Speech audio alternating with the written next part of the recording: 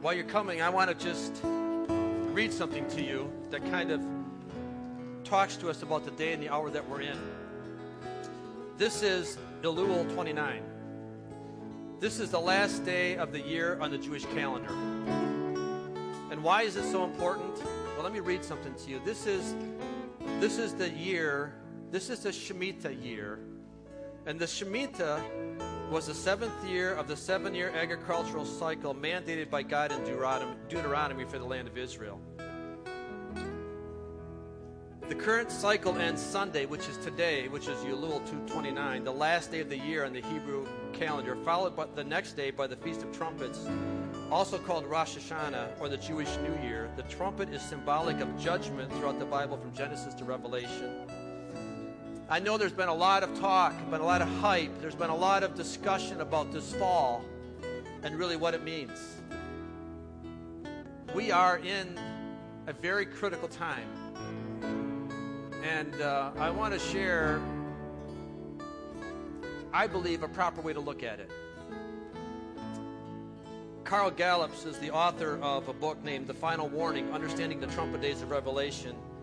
And he says this about the convergence of the signs in the heavens with the end of the Shemitah year, plus the Pope's visit to the U.S., the UN in September 23rd and 25th, and the U.S. getting ready to approve an Iranian nuclear deal seen as detrimental to Israel, should make all Christians watchful, but not fearful. I don't know, he goes on to say, I don't know what will or will not happen as a result of this convergence, he said. I liken the whole affair to hurricane season along the Gulf Coast where I live and minister. It begins in June and goes through October and sometimes into November. But just because it is the season does not mean that anything devastating will happen. Nevertheless, we keep watch anyway because all the ingredients are there for a hurricane to pop up. We get prepared and then we get on with life. Listen, I don't know what's going to happen tomorrow. But it could be a big shaking on the stock market. The stock market could fall apart. It's done it before. And prophetically, everything's lining up.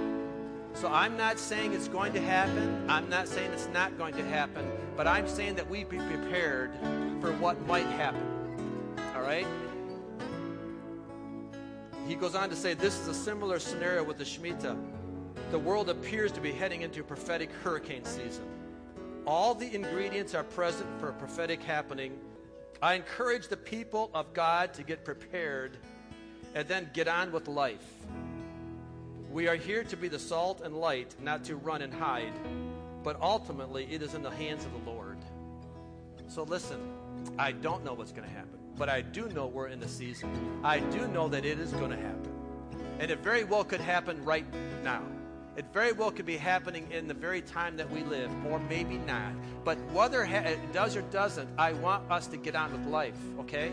We don't put our heads in the sand. We don't run to the mountains. We don't hide. We live our life before people as Christians, as examples of preparedness, right? But we're prepared at the same time. This could be the last day. I don't know. Might not be. But I want to live my life prepared and planned out. Amen? So this morning, it is kind of interesting how we take this cup because we don't know how soon we'll be taking the next one with Christ. I don't know. I want to be prepared. Do you? All right, would you pray with me? Would you close your eyes and pray with me? Father, we come to you in Jesus' name. And Lord, for every person here that has the cup and the cracker in their hand, Father, we just come to you and we say, Father, forgive us of our sin again. Forgive us, cleanse us, make us righteous before you, Father. We're not perfect, but Lord, we come quickly to you in repentance. We come backwards, we repent, we go back to that small and narrow gate. And we want to get on that narrow road and we want to stay on it, Father, but maybe we've slipped and fallen. Lord, forgive us. Receive us, Father, as your children. We thank you for your trials. We thank you for your tests. We thank you, God, for your discipline. And now, Lord, we celebrate this cup. We celebrate this cracker, which represents the life of Christ, the body of Christ. And we just welcome you, Father. We can't wait until we see you face to face. We honor you in Jesus' name. Amen. This morning we want to continue on with a rather unconventional service, if you're okay with that.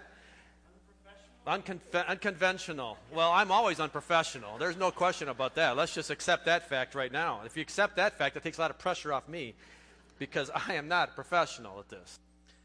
But I want to take today to talk about our church and kind of talk about the ministry of our church and kind of take it from a family perspective.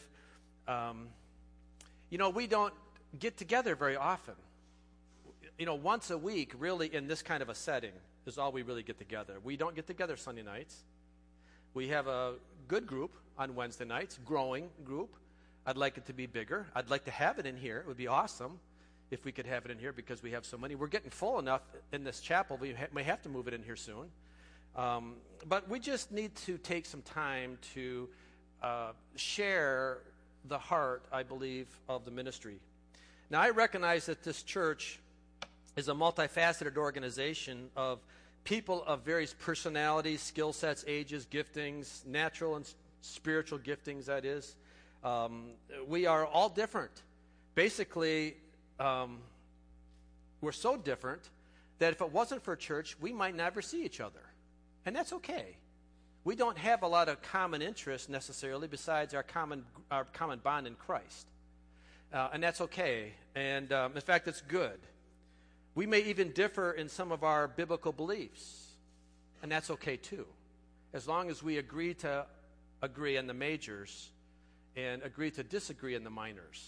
The minors may be just personal preferences maybe. But yet we agree on the fundamentals of Christian living. Right? Those are majors. We want to make sure we agree on those.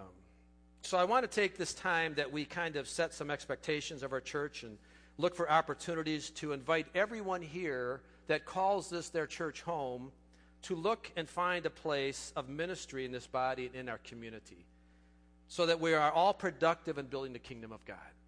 Now, I know church is a place of various services at different times in your life. Sometimes you come into church really broken, really wounded, really tired, and you just need to rest. And that's good. That's what church is about. And then as you grow and as you get healthy again and as you're productive, it's time then for you to be those arms that would surround someone else that would come in that would need to be healed. Right? So there is an active role of ministry for every person in a church that calls it a church home. Our mission statement reads, heavenly effective through earthly relevance. Heavenly effective through earthly relevance. And what it means is that if we want our eternity in heaven to be effective, we must be relevant here on earth, meaning right now, today. We must have a relevance on earth today if we're going to have an effective eternity in heaven. And I know while many of us are older here, we can point back to the earlier years of our church life and our effectiveness, and we can look back at it and say, I did this, and I used to teach, and I used to do that, and I used to do these kind of things. And that's great. But we really can't find anywhere in Scripture that says our days of effectiveness are over. It doesn't really make any difference how old you are or how long you've been in a church. You're still called to be effective. And that's a good thing. Maybe we can't do what the younger can do any longer, but there are still areas of effectiveness that the older person, the older saint can do in our church. And truly the mark of a follower of Christ, a true follower of Christ, is one that is actively following in the steps of Jesus, meaning that they're constantly progressing on the journey. Sometimes you have to sit down. Sometimes you need to take a break, and that's perfectly fine. But if you sit down too long, you can't follow anymore because Jesus is moving. His Spirit is moving over the earth. And if we're not progressively following him, meaning taking steps to follow him, we're going to get left behind. So it's okay. We need a break, and you know what? He's patient. And he understands where you're at in life, and if you're tired and if you need a break, he's going to say, I understand. Take 5. Take a breather. And he's going to come, and he's going to send his angels to minister to you and strengthen you again. Then he's going to say, okay, come on, let's go. Time to go. Time to move on. If you say, no, I'm just going to sit here, well, you know what he's going to do? He's going to keep moving. He can't stop. Too many things to do. So I'm encouraging us as the pastor of this church, my responsibility is to provide a framework of leadership opportunities that can be built upon by the people that make up the body. It's not the role of the pastor, no matter who he is, to do everything.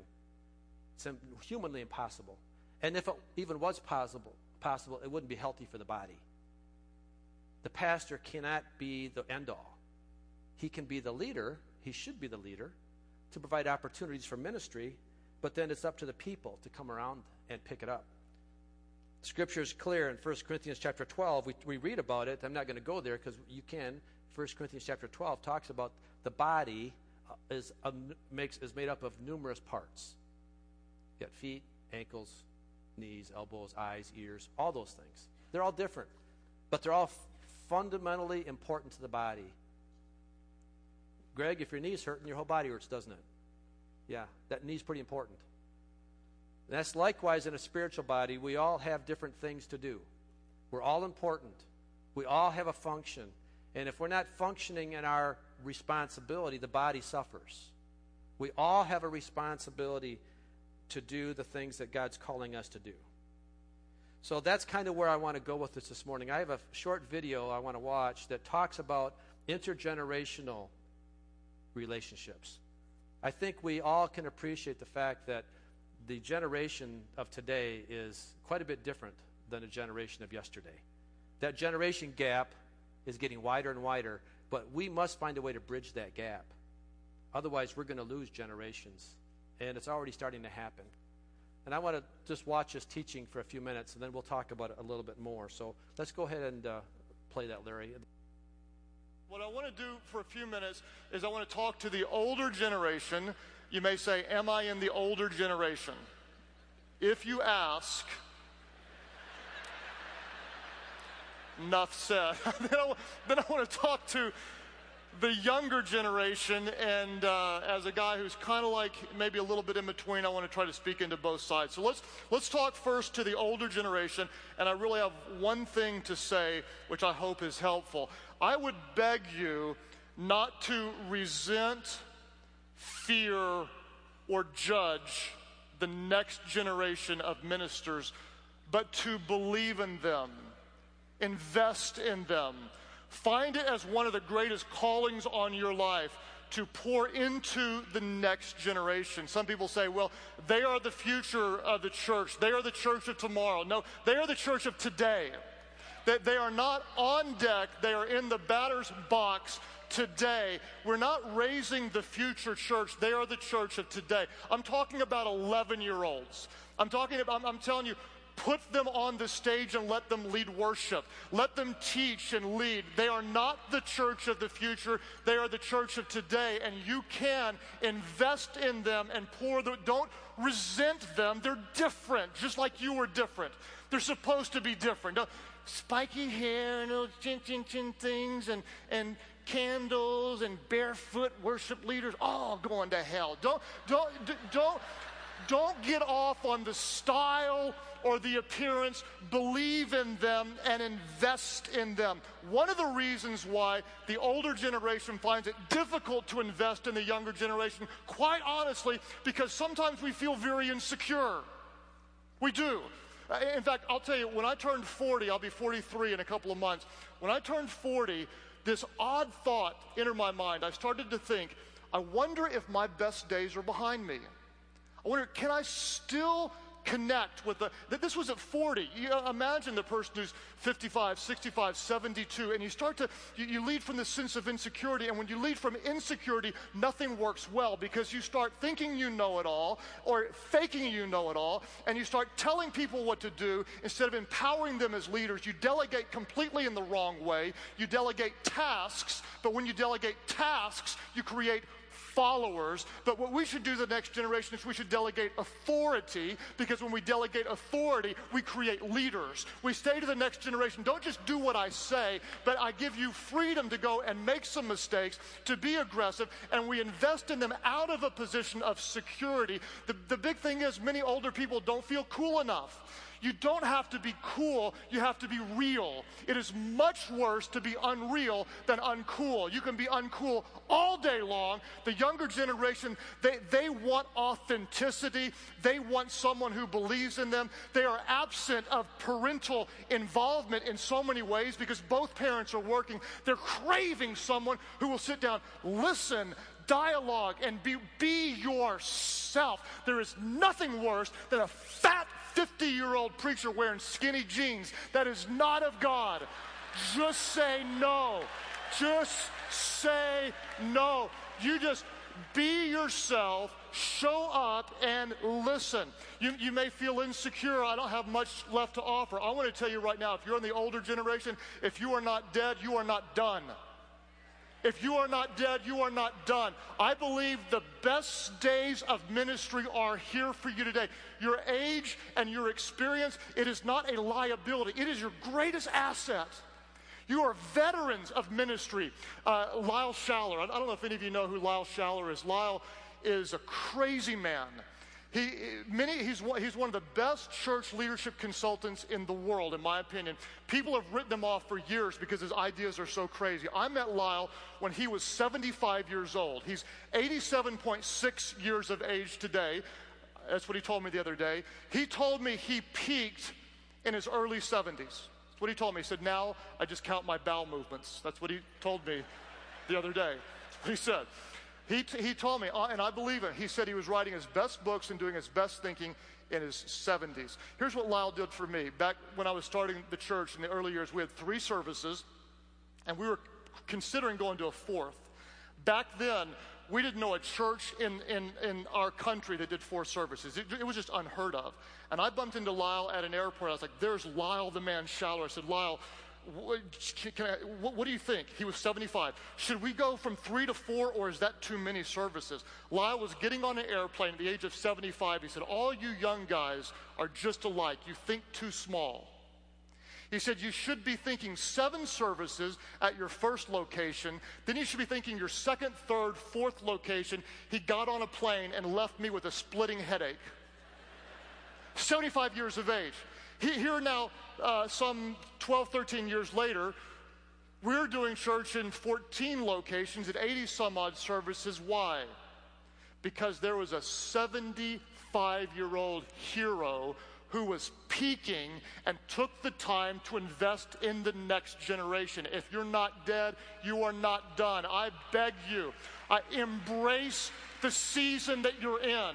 Embrace the season that you're in. One of the best things that happened to me, we bring in people in their 20s to live with us because we feel called to 2 things. One is we want them to invest in our children, and we want to invest in them. It's a calling. So we select these great people, and we had this one gal who lived with us for a couple of years before going to be a missionary in another country, and we were having the farewell, and she said, she brought us in, and we were having the speech. She said, Craig and Amy, I want you to know, and she's crying, and she said, you've been like, and I could just tell, she's going to say, you've been like this really cool big brother and sister that I've always wanted. I could just feel it coming. And she said, you're like the mom and the dad I've always wanted. I was like, what the crap? Mom and dad?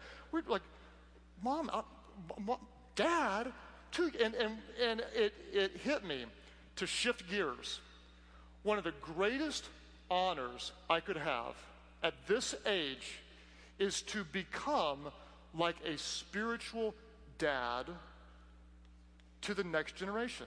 What better thing could I do? Some of you, rather than trying to be cool or trying to be the coach, be a parent. Man, embrace some people. I love, in my white culture, that's not a, spiritual father is not a real common term. I spoke at an all-black conference, all African-American. I was the only white guy in the whole place. It was a really rich experience, great people. And afterwards, everybody was introducing me like, hey, this is my dad. And I was like, nice to meet you. And this is my son. I was like, everybody's related. And what I didn't realize is that this was one of the most beautiful terms of saying, it's not biological, it's spiritual. This is the man who helped raise me spiritually. This is someone that I love like a son. I came back, there's a guy in my town, Pastor Herbert Cooper. He's a good friend, a black guy, and I helped him start the church. I said, I've been helping you as a mentor. He goes, your culture, like, they get a spiritual. He said, you're right. He said, from now on, you're my dad and I'm your black son.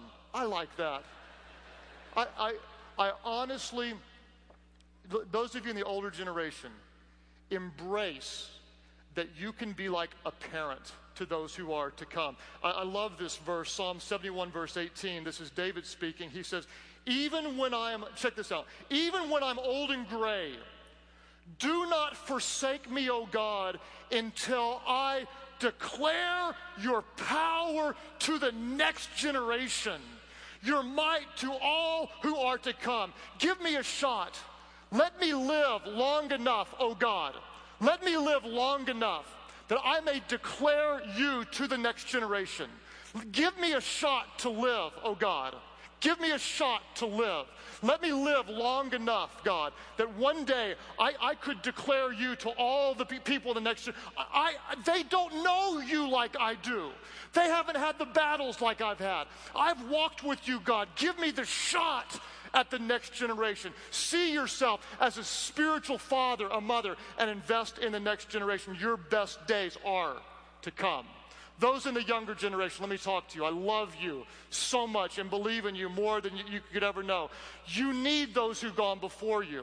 I want to talk about your challenge and I want to talk about your opportunity. Dr. Tim Elmore wrote a great book, Generation IY. His daughter, Bethany, actually was one of the girls that lived with us last summer. Great family. Dr. Elmore in his book said there was a group who did research on the emerging generation of workers and asked all of these employers, what's the number one word that describes the emerging generation?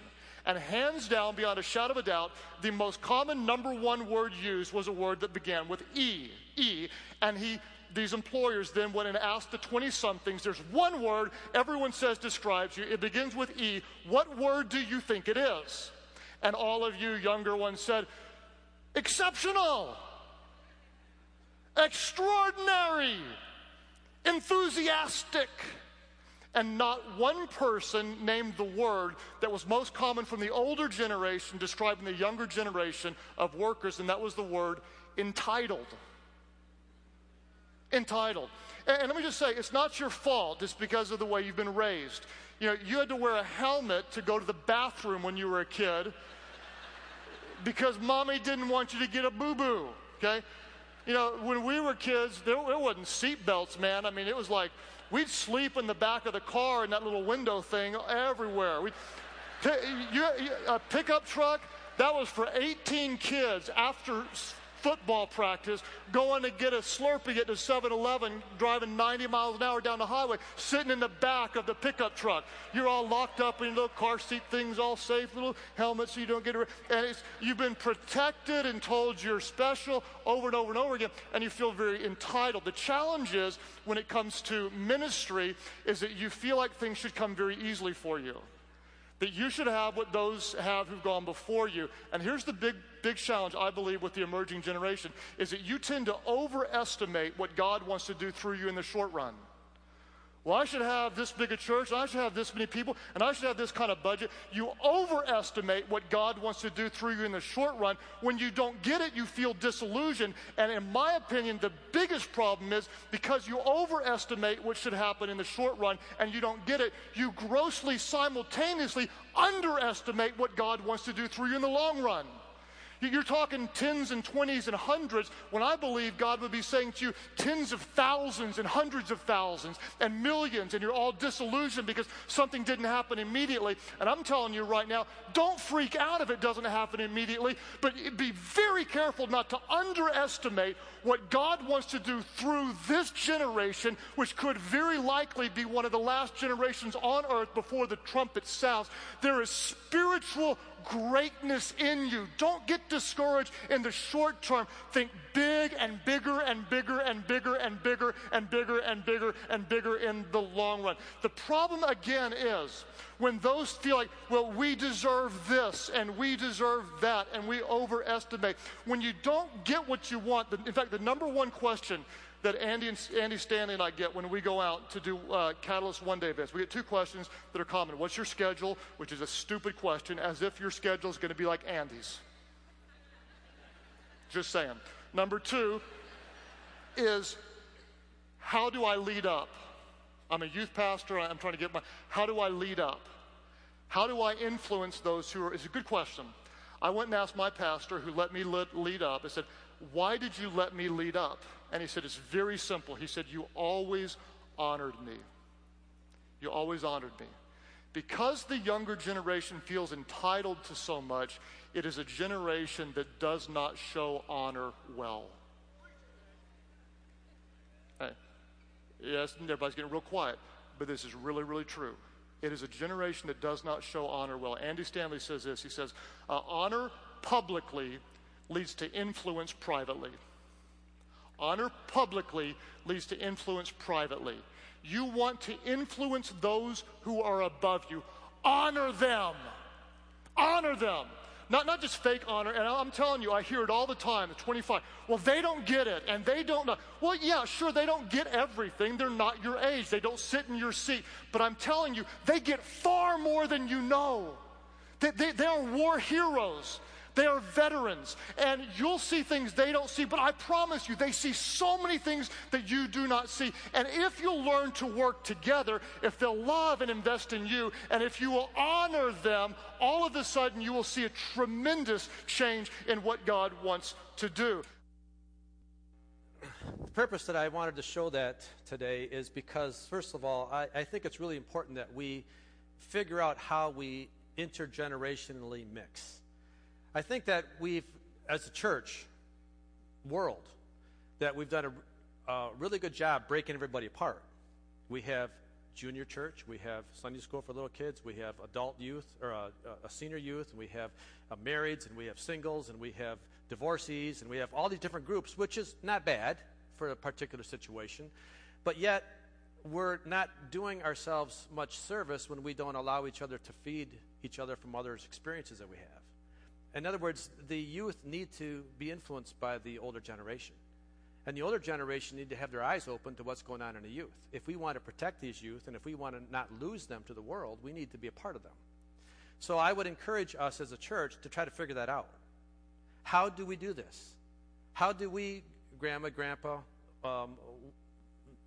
young, older person maybe that's just empty nester, how do you help, or how do you take on a mentoring role with somebody else's child? And I know I have 4 children that are older now, that are in the 20s to 30s, and I really appreciated it in our church in Brighton when I had one of the older fellas there kind of take Tyler under his wing, or one of the ladies took one of my daughters under their wing, and it was nice to have somebody that I trusted that could feed into my kids.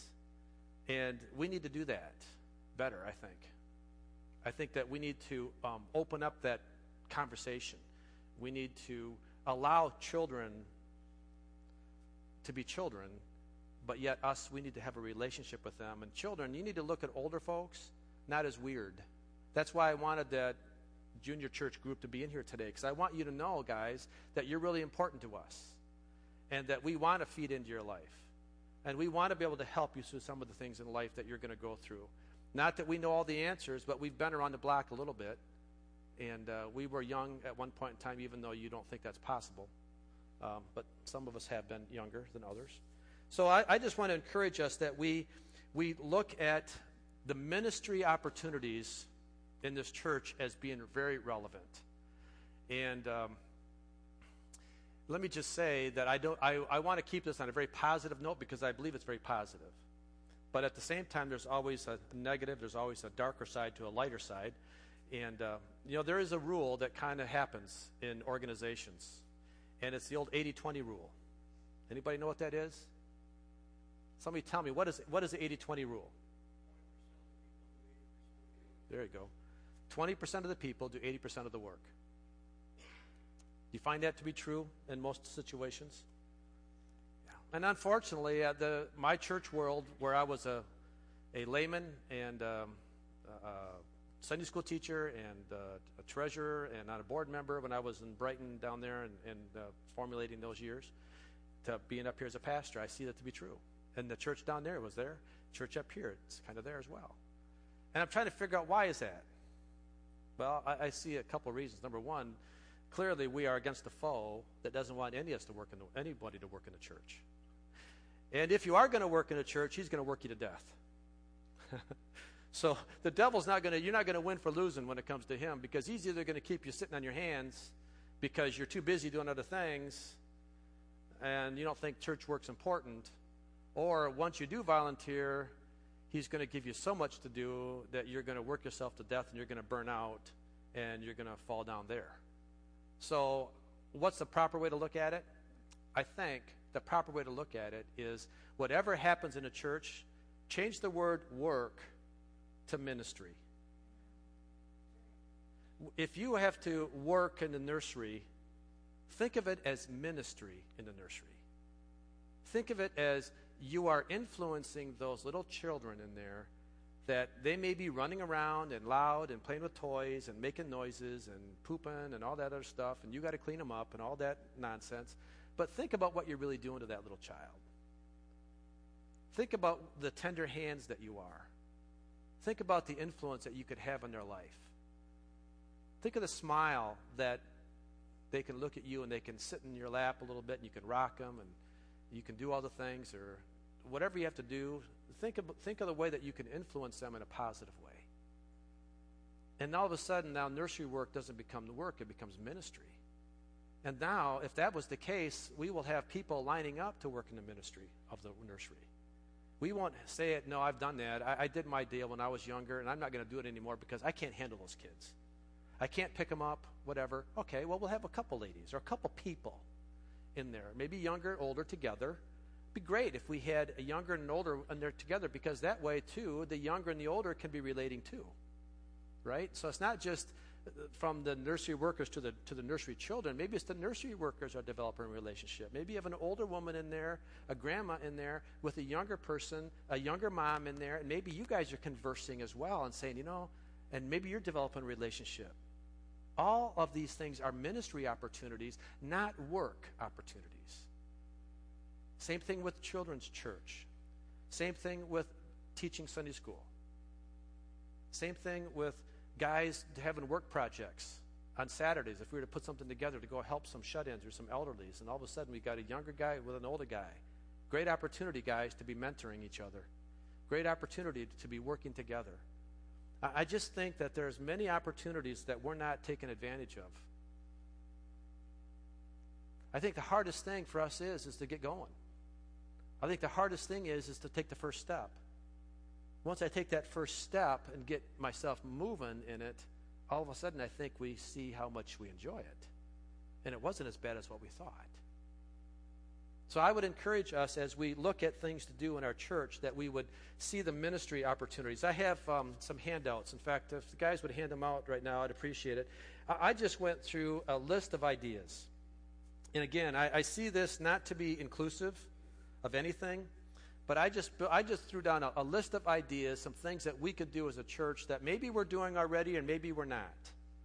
Maybe some people are already involved in them, maybe they're not.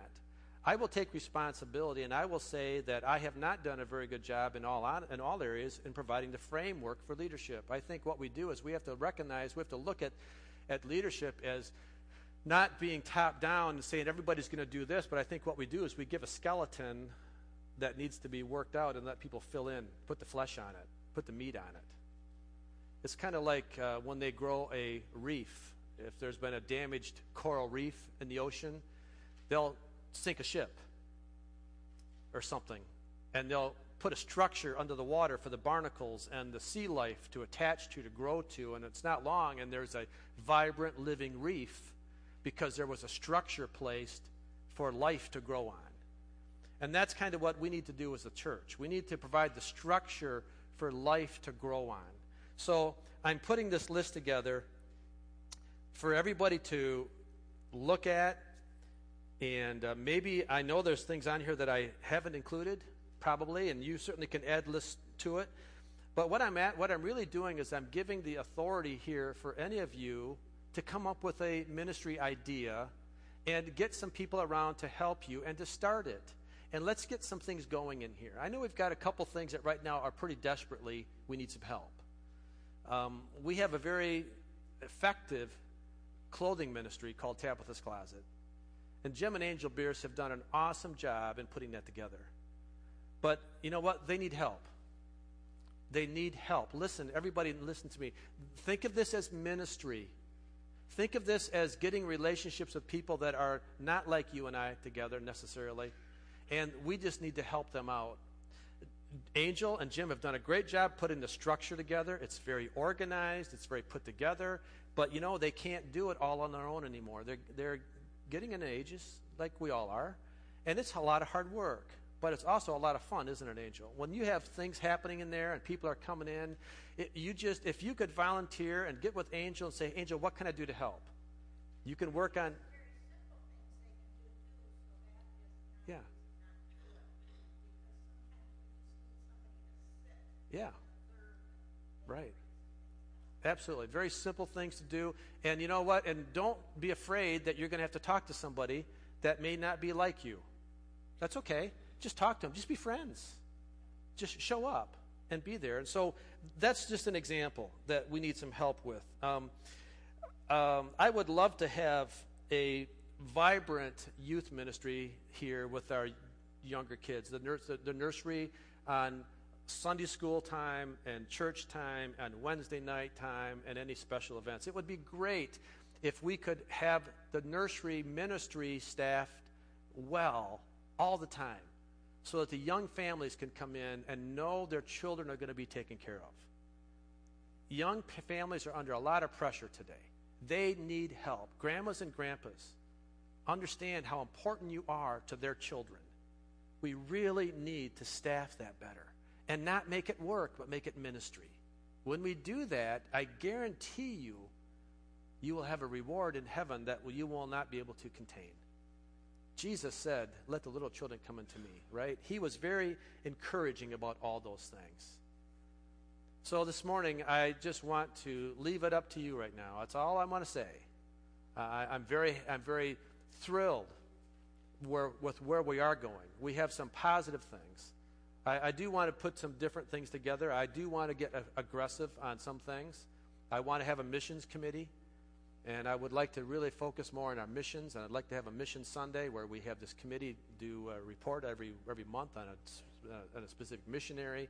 So we are continually focusing ourselves outward of this church. We're never looking inwardly. We're not getting ingrown, but we're always looking outward.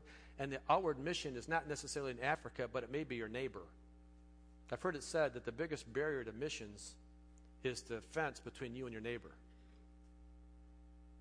If you can get over that fence from you to your neighbor, missions can be accomplished in your church. It's not always world missions. It's right in our neighborhood. Yeah. So I would encourage you this morning that we don't downplay or think of yourself as not being important to this body. You really are. We have some really good Sunday school teachers. And not only would I encourage those to be leaders, but I would encourage all of us to be led. Our adult class, Janine's doing an awesome job. Dick does an awesome job. You know, they put a lot of time in preparation. And the other teachers, I know that Diane does a great job preparing, and Jill and Robin and all the others that do youth. Bring your kids. And here's how you want to bring your kids. You have to lead them. You have to be there first. If you're going to mentor somebody, you have to show them not with your words, but with your life. If you're not leading them with your life, they won't listen to your words. So come in on Wednesday nights for Bible study. It's good. It's discussional. It's relevant. We're trying to make it so application-oriented. And here's how to make it better. You show up and make it better. Be there. We're preparing a big dinner for you guys. And we want everyone to come in and eat of the things of God. This isn't a waste of time. Believe me, it's not a waste of time. Because the time is short. Like I said, this is Elul 29. We don't know what the future holds. But I want to be productive to the end day. I want the Lord finding me busy. I don't want him finding me sitting on my hands. And I want to be listening. I want to be teachable. I want to be learnable. I love it when other people teach. I love to sit under their teaching. I love to hear what they have to say. I love to hear what the Lord's revealing to them because I learned from that. And I'm very encouraged by that. So I would just encourage all of us to look for opportunities of ministry and look for opportunities to be ministered to. And don't let the devil win in any of these areas. Do not let him keep you out of either being receiving or being the receiver or the giver. Do not let him laugh at you. Because if he makes you stay home, if he gives you an excuse and you buy into that, understand who's laughing at you. He's not your friend. If he can keep you out of Sunday school, if he can keep you out of Wednesday night, he's laughing at you. See it that way. See it for how serious it really is. And then see it for who you're pleasing when you're there. You're pleasing your Father in heaven because he wants to pour into you. And the only way he can pour into you is if you're willing to receive it. Amen? Let's pray. Father, we thank you so much for this day.